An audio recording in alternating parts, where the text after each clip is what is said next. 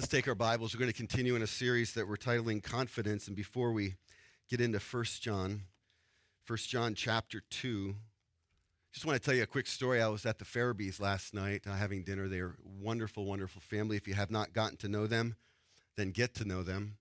And so we were there last night having some dinner together, and their oldest, Cora, said that there's a Bible study. I'm leading a Bible study tonight. And she wrote out a little invitation for my wife and I to attend her Bible study. And so how old is Cora? Joe, where are you, Joe? Leah? 6. And so she had a little table and a little chair set up. She had her Bible out that she had just gotten, a brand new Bible. And she had some notes, and she had a song that we were going to sing together. So she goes to Judges. I'm thinking, Judges, wow. I mean, that's like Old Testament hardcore, man. And so she's reading some verses out of Judges about Gideon. And so I'm listening. This was not like, kind of just like, this is cute. The Holy Spirit was moving through her, through the text of Scripture, speaking to me. And I'm listening to that. I'm like, that's a word for me. You know, and then she goes over to Psalm 3, which is one of my favorite passages. I never asked her to do this. This was the Holy Spirit moving through a child. Do you believe that can happen? Can I get something in the house here? Do you believe that can happen? That little kids, 6 years old, can be empowered by the Spirit of the Lord and used of God? And so we sang a song and we read Psalm 3, and I'm about ready to tear up. I was like, God, you sent Cora to me because I needed to hear the word the way that it was presented. And it was awesome. It was awesome. And so I am ready today. I am ready to preach today. Is anybody ready to listen today? Well, you should have been at the Bible study. If you're not ready to listen, come on. And so I'm ready because all of that was preparation for me. I needed to get kind of just my perspective again and the filling of the Holy Spirit. And God used Cora. So if you see Cora, ask her, can I come to your Bible study sometime? And sure, she'll give you an invitation. So we're talking about confidence. Is everybody okay with the sound here? I feel like I'm cutting in and out a little bit. Batteries are good? Is it just my allergies? Let me tell you a quick story here. A priest and a pastor from 2 local churches are standing by the side of the road, pounding a sign into the ground that reads, "The end is near. Turn yourself around now before it's too late." A car was speeding by and a driver yelled out, "Leave us alone, you religious nuts!" And from the curve, they heard screeching tires and a big splash. And the pastor turned to the priest and asked, "Do you think the sign should have just said bridge out?"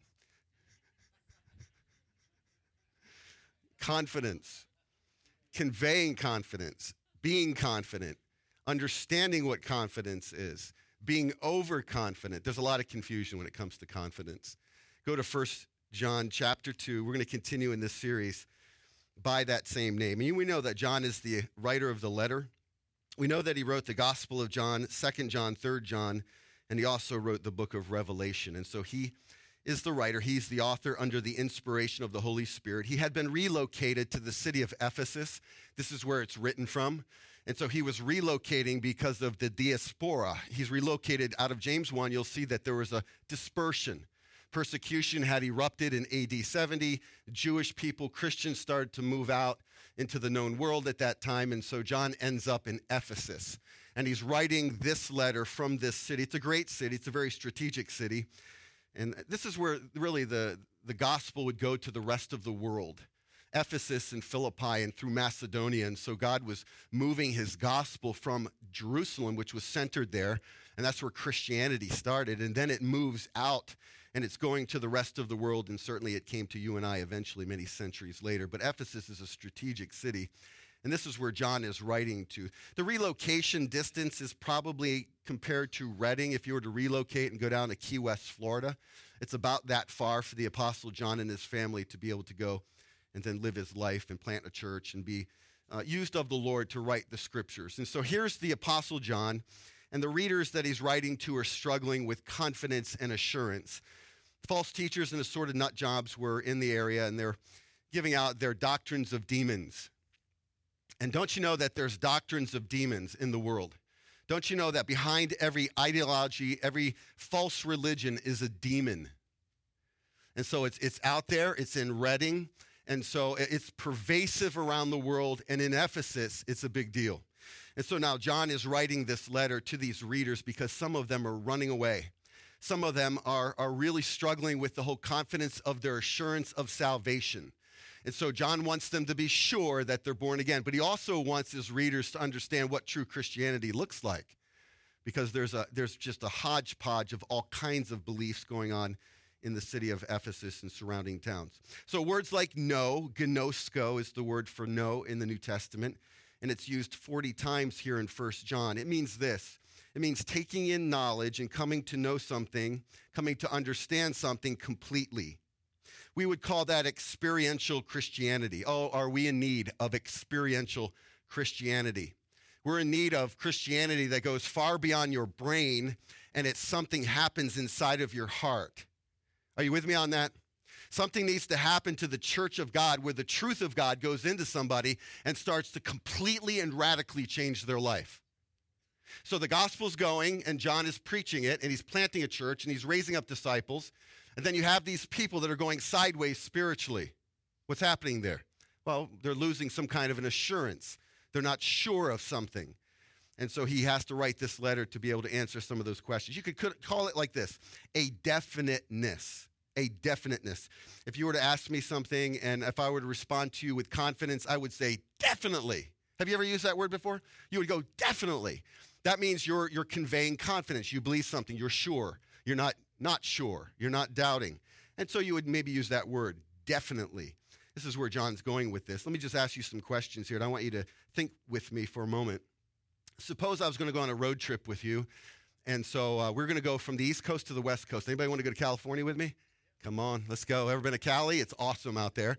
And so I went to your house with my vehicle, and I pulled up to your house, and you were all packed, and you came out the front door, and my car was there, and my car was held together with duct tape and Bondo.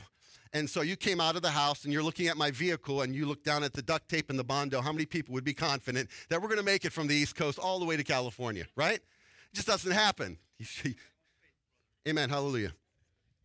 Here's another one. Suppose that you needed surgery.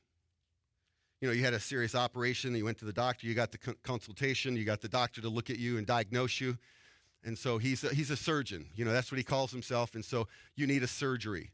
And you go to him and you say, well, how much experience do you have as a surgeon? He said, you know what? I was really good at the game operation. You should have seen me. I was awesome. And that's about all I have as far as experience. What would you do?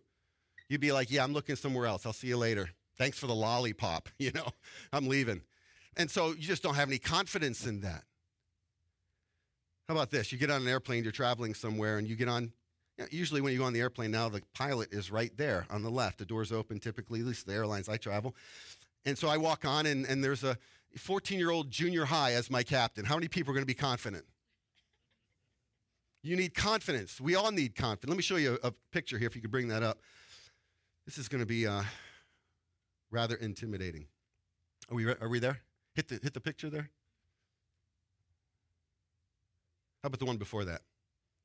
There it is. Think about yourself. Okay, we're used to tornadoes in the area lately, right? We're used to them. And so you're in this building here. How many people would be confident inside of that building right there with that thing coming at you, right? You wouldn't be. How about a next one? We'll see that next one. All right, here we go. You're crossing over a 1,000-foot gorge, and that's all you have. How many people are going to have confidence?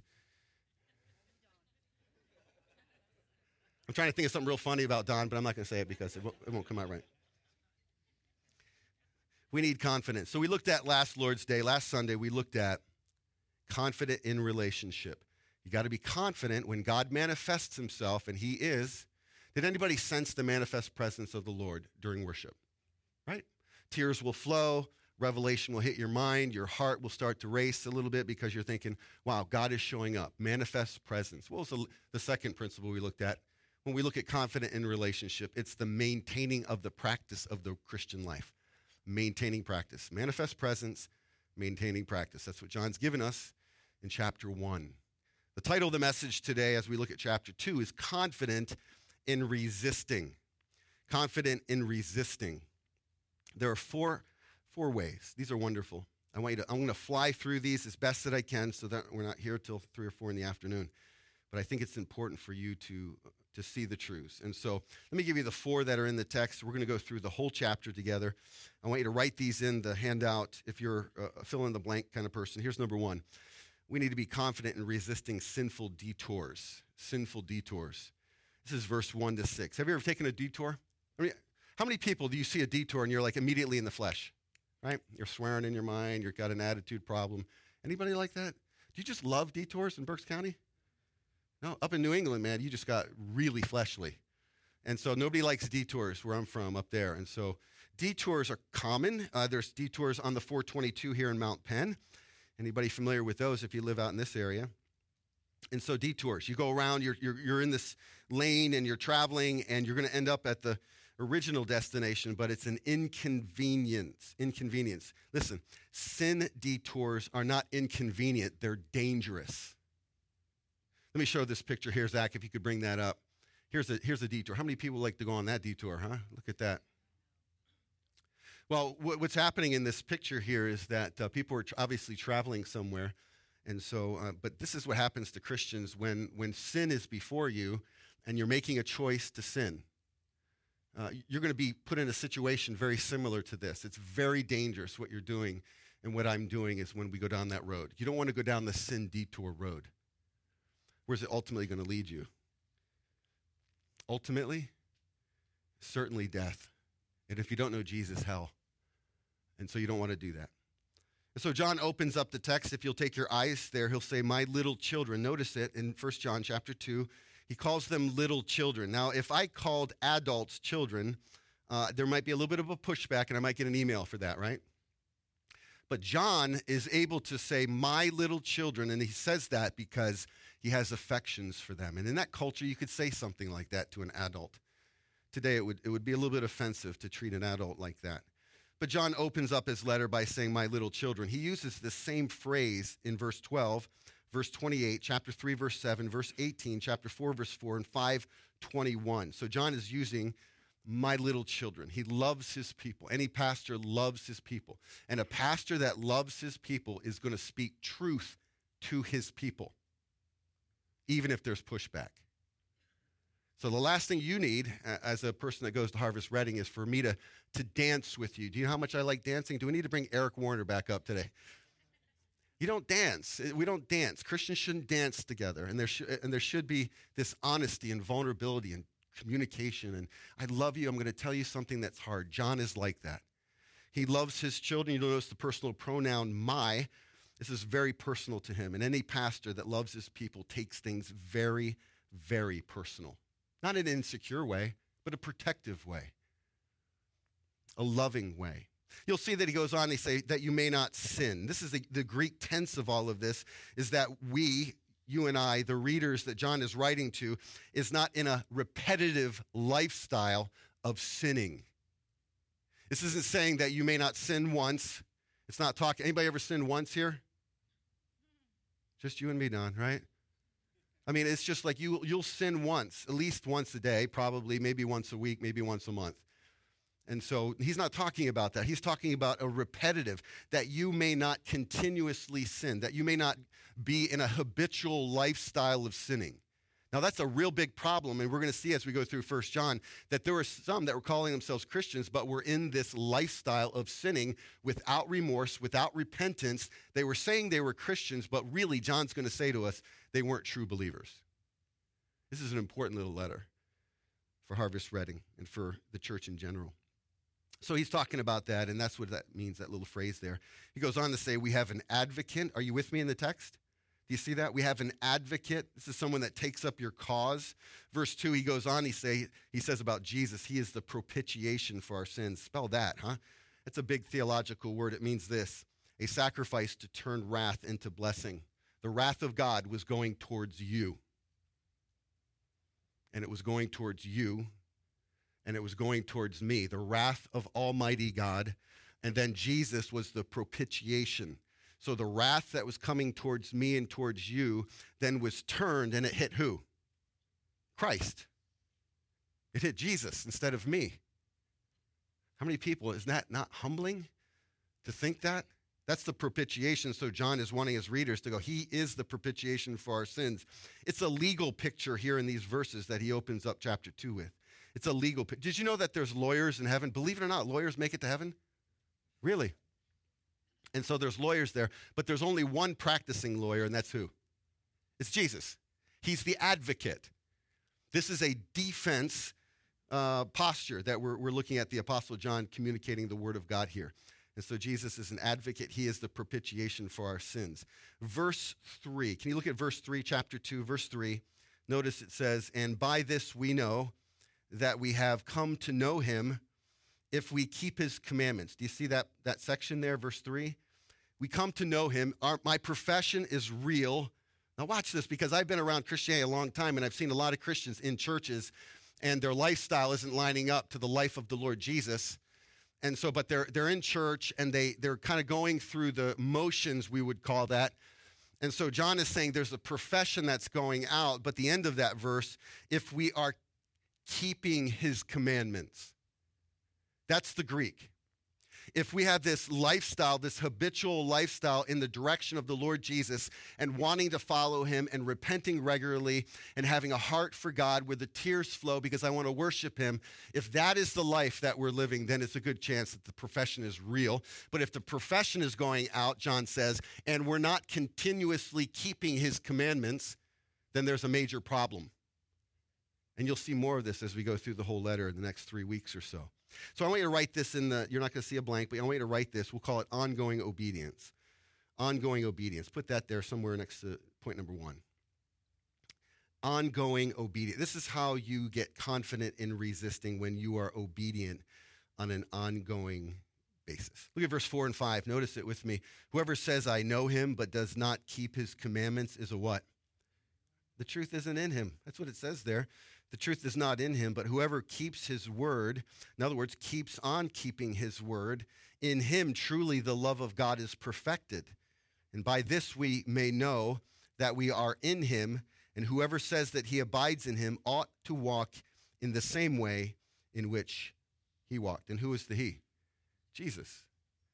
So I would imagine that if you were to come to me and say, and you were to look at my life, who should you see in my life? Jesus. That's for any Christian. That's just not for a pastor, but you're a pastor, and pastors are holy. And that's what I get through the years. And so if they see me outside of the church context in regular clothes, they're like, you look kind of weird. And I don't even dress up on Sundays. But the perspective on pastors is that they're holy, and we should be. But not just pastors, right? There's no distinction here. So the leader, holy, humble, trying his best. The congregation, what? Holy, humble, trying their best. It's the same thing. So don't put the guy up too high on that pedestal and then think that you can live like the devil and it's okay for you, but it's not okay for the leadership. It's for everyone. And so John is a leader. He's got that apostolic gifting and that pastoral call. I love the verse 6. It says, we ought to walk. We ought to keep walking. It's a pattern. It's a pattern. What is the pattern of your life? Are you confident in relationship with God? Are you confident in resisting sinful detours? Number 1. Number 2, resisting spiritual darkness. This is in verse 7 to verse 14. John goes on. He says, beloved, this is a term of affection again. He says, I am writing. And why does he repeat this again? Because he had said it previously. Well, he's saying it for emphasis. And he wants them to know that the things that I have said, John's saying, the things that I have said are in the Old Testament and they're being revealed in the New Testament. He's making a comparison here. He's comparing the old and the new, but that's not the primary comparison. The primary comparison is darkness and light. Notice verse 8. He says this, the darkness is passing away. The darkness is passing away. And for the true believer, the darkness is passing away. It's not like we're heading into darkness. The darkness is behind us, and the light is ahead of us, and we're abiding in the light. The darkness is passing away. This is a very important phrase. Darkness is describing blindness. It's describing, ultimately, lostness. So he's talking about lostness. And so this verse that he says here in verse 9, the statement, still, there's this people, the people of God, in Ephesus are battling with living a lifestyle, not in the light, but in the dark. They're still in darkness. They're lost. Think about the time when you were a non-Christian. I've been a Christian probably, 30, maybe 32 years. Is anybody under 10 years as a Christian? You're under the 10-year mark. You're a newer Christian. Phenomenal. Under 10 years. Don't ever forget what it was like to walk in darkness. Don't ever forget that you were blind. So I wanted to illustrate this, and so I have a mask here. Anybody use a mask when they sleep at night to try to, oh, cool. And so this is my mask. I don't have a sleeping mask, but this gets the wrinkles away. But it's still going to prove the point here. Ready? And so if I put this on, and so it has the little balls in there that helps my wrinkles. And so, but I still can't see. I'm completely blind, trust me. And so I hear your voice, Adam, so I'll try to make my way over here. But this is how we've lived. This is spirit. John is saying, you're still in darkness. You can't see. And so I might even be a pastor, and I might be a Christian, and I'm still in darkness. I can't see. I can't perceive things spiritual. I'm not even wanting anything of the light. And so this is the way that we used to live before we were Christians. And then, of course, Christ comes, and he opens our eyes. Do you remember the story where Jesus heals the blind man, and he takes dirt? He spits in it, right? He makes mud, and then he puts it where? Yeah, he puts it on the eyes. And so this is a great, great picture of how Jesus will take the things of the world, the earth, he'll take something, he'll totally twist that around and use it for supernatural purposes.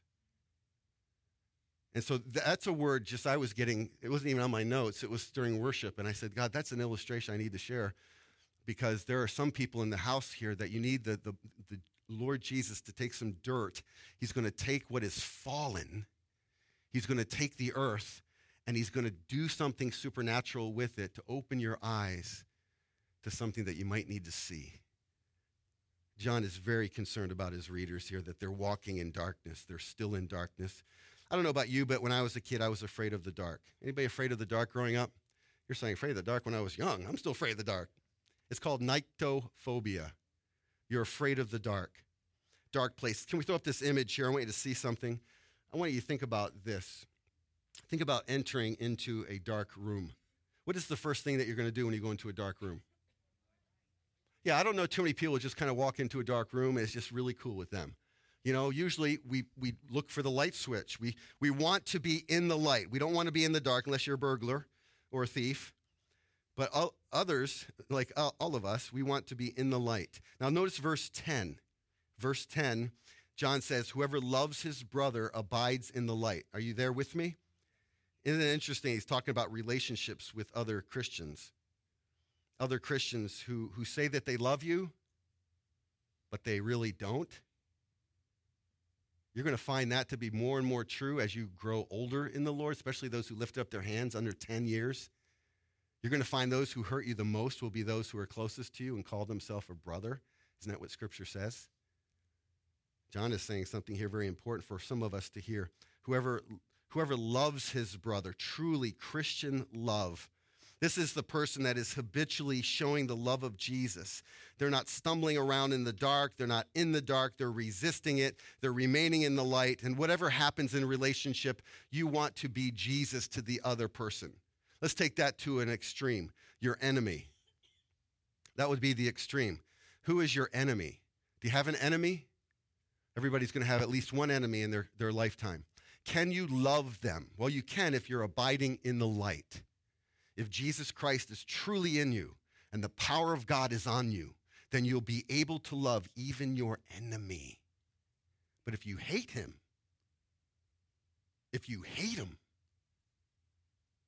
are you a Christian? John would say no. That's hard truth. That's not my truth. That's what John the Apostle's saying. He wants to lay this thing out here. He's talking about spiritual darkness. Let me write this in. I gave you one that wasn't in the notes, but here's another one. Intentional illumination. This is how you build confidence, by resisting spiritual darkness. It's called intentional illumination. You go into a room and you're looking for the light switch. This is what I do. I go into the room. It's probably in the off position. And so you're kind of feeling around. And you hit the light. It's intentional. You're making a choice because you don't want to go into a dark room. So you're making a choice to illuminate. You want to be illuminated. It's the same thing in the Christian life. And so what you're doing is you're turning on. Go to church. Turn it on. Intentional illumination. Stay out of church. You're keeping that off. You're not going to get the illumination that you need. And you're not going to be able to resist spiritual darkness when it hits you. Turn it on. Church. What else can we turn it on? Illumination, intentional. What would we do? Anybody got a Bible? Bible. Get into the Bible. Intentional illumination. Somebody said group, harvest group, or summer study. Turn it on. You see what I'm saying here? Keep turning on the light is his point. And this is how you get to the place where you can resist spiritual darkness. It's so important. Ongoing obedience. Number 2, intentional illumination. Let's go to the third one. We'll call it secular distractions. Secular distractions. Here's how you're going to be confident. It's in verses 15 down to verse 17. Here's some trivia for all you trivia buffs. Everybody have a smartphone? Who has a smartphone? Maybe not here with you, but you have a smartphone. Raise your hand. Raise your hand. Nice and high, nice and high, nice and high. Okay, you're gonna use that cell phone about 82,000 times a year. That breaks down to about every 4 minutes of your life, you're going to touch your phone. Every 4 minutes. John's going to say something very important. If you look at verse 15, notice 2:15, he says this, "Do not love the world or the things in the world. If anyone loves the world, the love of the Father is not in him. For all that is in the world, the desires of the flesh and the desires of the eyes and the pride of life is not from the Father, but is from the world. And the world is passing away along with its desires, but whoever does the will of God abides forever." Let's talk a little bit about secular distractions. Secular distractions. He says, don't love the world. Don't love the world. Can we show that image, Zach? This is not what he's talking about. Isn't that beautiful? Well, I think the hobbits live there. I think this is the Shire. So this is not what he's saying. If there's beauty, mountains, scenery, that is not what he's talking about. Do not love the world. He's not talking about, geography, and he's not talking about the topography. He's not talking about anything like this. I know that the Cuttings were out in California. Are they still out in California? Is that where they are? They went to Yosemite National Park. If you've never been to the Yosemite National Park, it's like heaven on earth. Lisa and I got to go there about 20 years ago. And so it's phenomenal. So I don't see Andy Cutting, walking down the trails. You should see some of his Facebook posts. They're incredible. And so I don't think he's going down those trails going, I just hate this, and I hate that, and I hate that. He's not doing that. He's probably saying, wow, I love this. If you've ever been there, you'll love it. El Capitan is phenomenal just to look up at that thing. That's not what John's talking about. He's talking about the systems of the world. He's talking about the values of the world. He's talking about that fallenness, the way that non-Christians live, we shouldn't be living. This is what he's talking about. Do not love that world. I was reading a book recently. It's by Tony Reinke, and his book is titled 12 Ways Your Phone is Changing You. And there's chapter 1, and it's titled, We Are Addicted to Distraction. Donald Groothuis, I think I have that quote here, if you could pull that up. Here's what he said in his book, The Soul in Cyberspace. This was written in 1997. Some of you weren't even born in 1997. It's difficult to serve God with our heart, soul, strength, and mind when we are diverted and distracted and multitasking everything. If you want a good read, it's going to freak you out because you're going to look at your phone going like, wow, this is really changing me. It's a good read. Very solid. Discipline desires. Write that down. Here's the third one. Here's what we do. We discipline our desires. 3 times in 3 verses, desires are used in the text. Desires. He says that your desires need to be disciplined away from the world's values and systems and thinking and perspective and centered right back to the will of God. Whoever does the will of God. Now, I said this probably 3 or 4 months ago. I'm going to say it again. Some of you had some conversation around this statement in your harvest group, but I want to say it one more time. Remember, we do what we desire. You will always do what you desire. You're saying, no, that's not true. Follow it through. Follow it logically. Take some time. Pray that through. You're going to find out that anything that you do, if you sin, do you desire to sin? Yeah. But there's a part of you that goes, I don't want to do it. But why did we do it? Because desire entered in somewhere. Everything, all of our actions are preceded by desire. If you want a good read, Jonathan Edwards handled this phenomenally back in the 18th century. And he's the one that really opened my eyes to that. So he's talking about the flesh. Look at it. There are three areas of the world. It's the flesh, that would be the appetites of the flesh, the physical appetites. Of course, that would be sexual sins. That would be anything relating to the physical appetites of our life. He calls it the pride of life, and he calls it the eyes. The eyes, things go into our eyes, material things, idols, the camper you can't afford, the boat, the car, whatever it may be. Those are things that the world esteems highly. They don't care much for all the things that would cause you to have some serious debt issues. That's some of the things of the world. We would call it two things. You don't have to write these down, but narcissism, which is it's all about yourself, you're narcissistic, or hedonism, and hedonism is it's all about pleasure. This is our world. This is what our world lives. This is what our world believes. This is what he's talking about. So we have sinful detours, spiritual darkness, secular distractions, and how do you gain the confidence? By resisting, ongoing obedience, intentional illumination, and disciplined desires. Number 4, and finally, satanic deceptions. Verses 18 down to verse 29. Satanic deceptions. And there's a lot of them. Verse 18, John talks about an antichrist. Look at it. This is the end-time ruler that's going to rise up. Probably is in the world right now. We don't know who that is. I don't know who that is. Some people thought years ago it was Hitler. Some people thought it was the Pope. Some people might think it's Donald Trump. I don't know. I don't think any of those people were the Antichrist. But he is out there, and he will rise.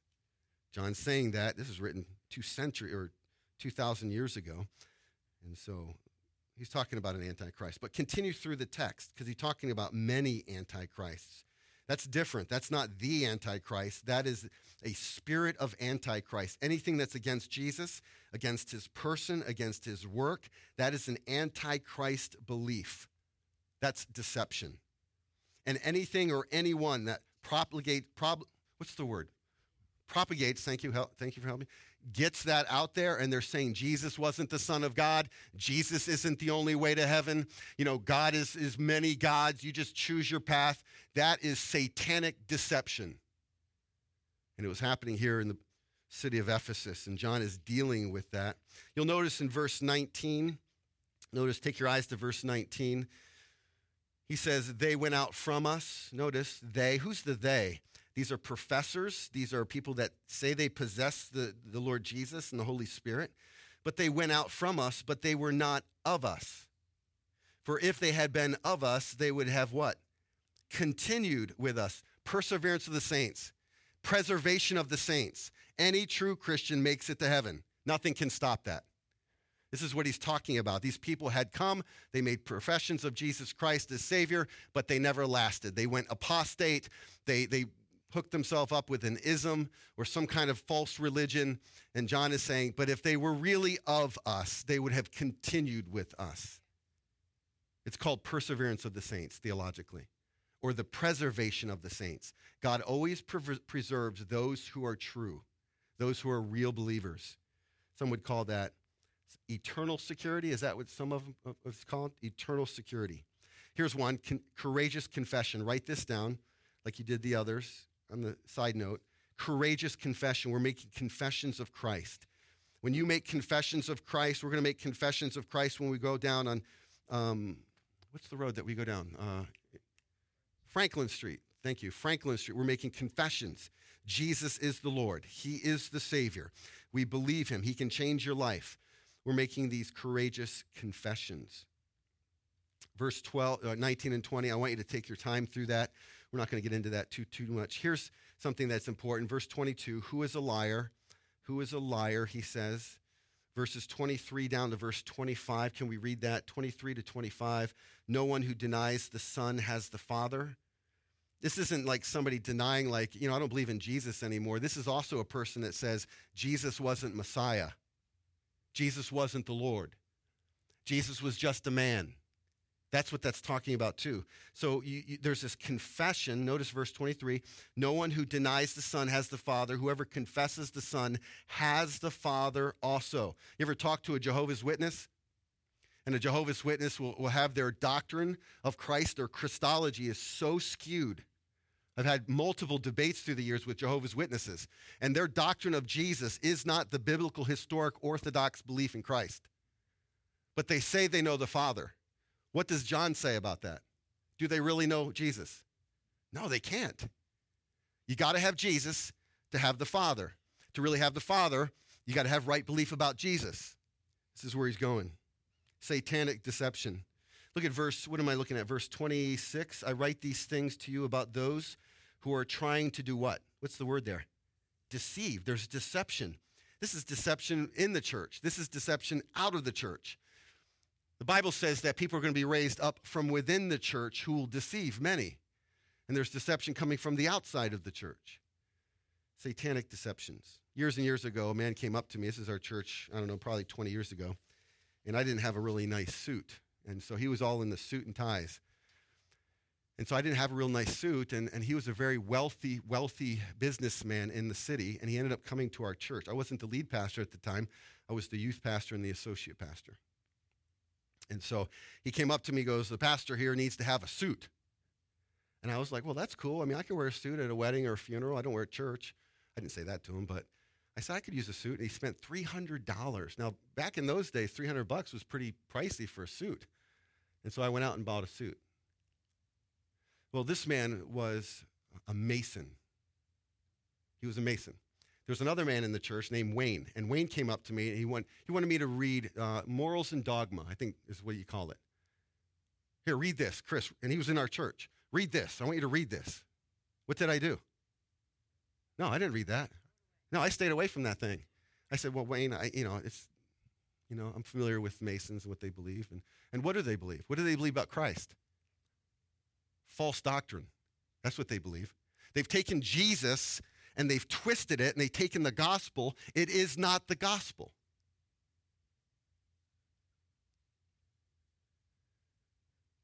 There is satanic deception, and it's manifesting in maybe some organizations that seem really good. Well, look at this. I want to be part of this. And I would say, no, don't be part of that. You'll be deceived.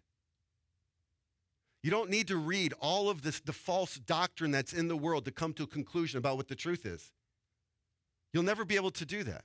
I've had people say, you need to read the Quran so that you know exactly what's going on. I don't need to read the Quran. There have been theologians and great men and women of God who have done that. They're apologists. I read their work, and they help me to understand some of these things. Be careful. Somebody comes up to you, you should read this, the Book of Mormon. Don't take that. If you want to read something, read Walter Martin's The Kingdom of the Cults. That's a good resource. Satanic deception. 2 Thessalonians 2, can we read these verses? They're going to be on the screen, 7 to 10. Can we read these? Here's what Paul said. For the mystery of lawlessness is already at work. Only he who now restrains, it will do so until he is out of the way. Again, talking about the Antichrist, the Holy Spirit. The Holy Spirit's in us. And then the lawless one will be revealed, whom the Lord Jesus will kill with the breath of his mouth and bring to nothing by the appearance of his coming. The coming of the lawless one is by the activity of Satan with all power and false signs and wonders, and with all wicked deception for those who are perishing because they refuse to love the truth, so to be saved. Satanic deception. I understand deception. I was a little deceiver when I was a kid. And you're familiar with deception. Maybe not in a spiritual sense, but if you like magic and magicians, which I found fascinating when I was a kid, when I was just a little guy, I had a suitcase, and every week I would go to the magic shop. And I'd say, Daddy and Mommy, can I get a new magic trick? And so I built this massive amount of magic tricks. And I would take my little suitcase, and I would do my little traveling show. And I would be in front of my family, and I'd be doing magic to them, and it was just super fun. That's deception. It's sleight of hand. That's just a game. That's just for fun, and that's just child's play. But the enemy is the master magician. And he'll take your life and he'll twist it, and he'll bring things into your mind and twist them so that he can capture you. So what I've done through the years, I'm going to close. What I've done through the years is pray, God, I want the truth. Would you give me the truth? Every book that has ever come into my library, and I guess there's about 5,000 or 6,000 total library. I've given a couple thousand back to the church that I was a part of. I had digital and hard copy. So every book that ever came into my library, I said, I want the truth, Lord. Guard my mind against deception. And he has been faithful to do that.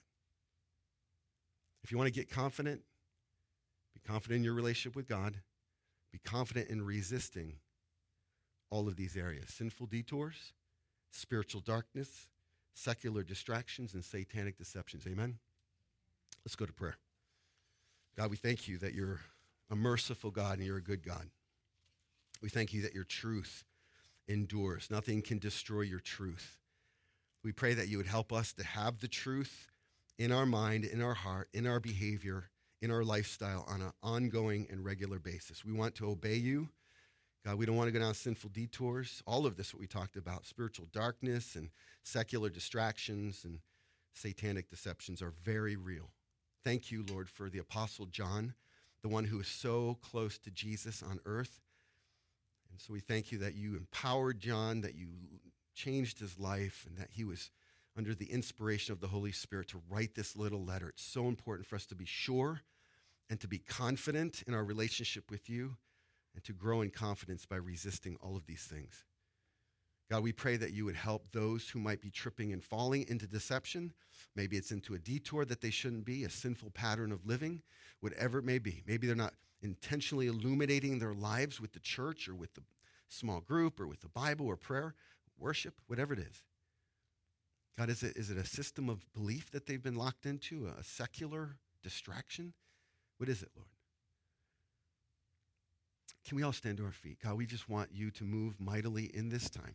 Help us to do business with you. Help us to follow the leading of the Spirit of God in this moment of time as we sing this song in Jesus' mighty name.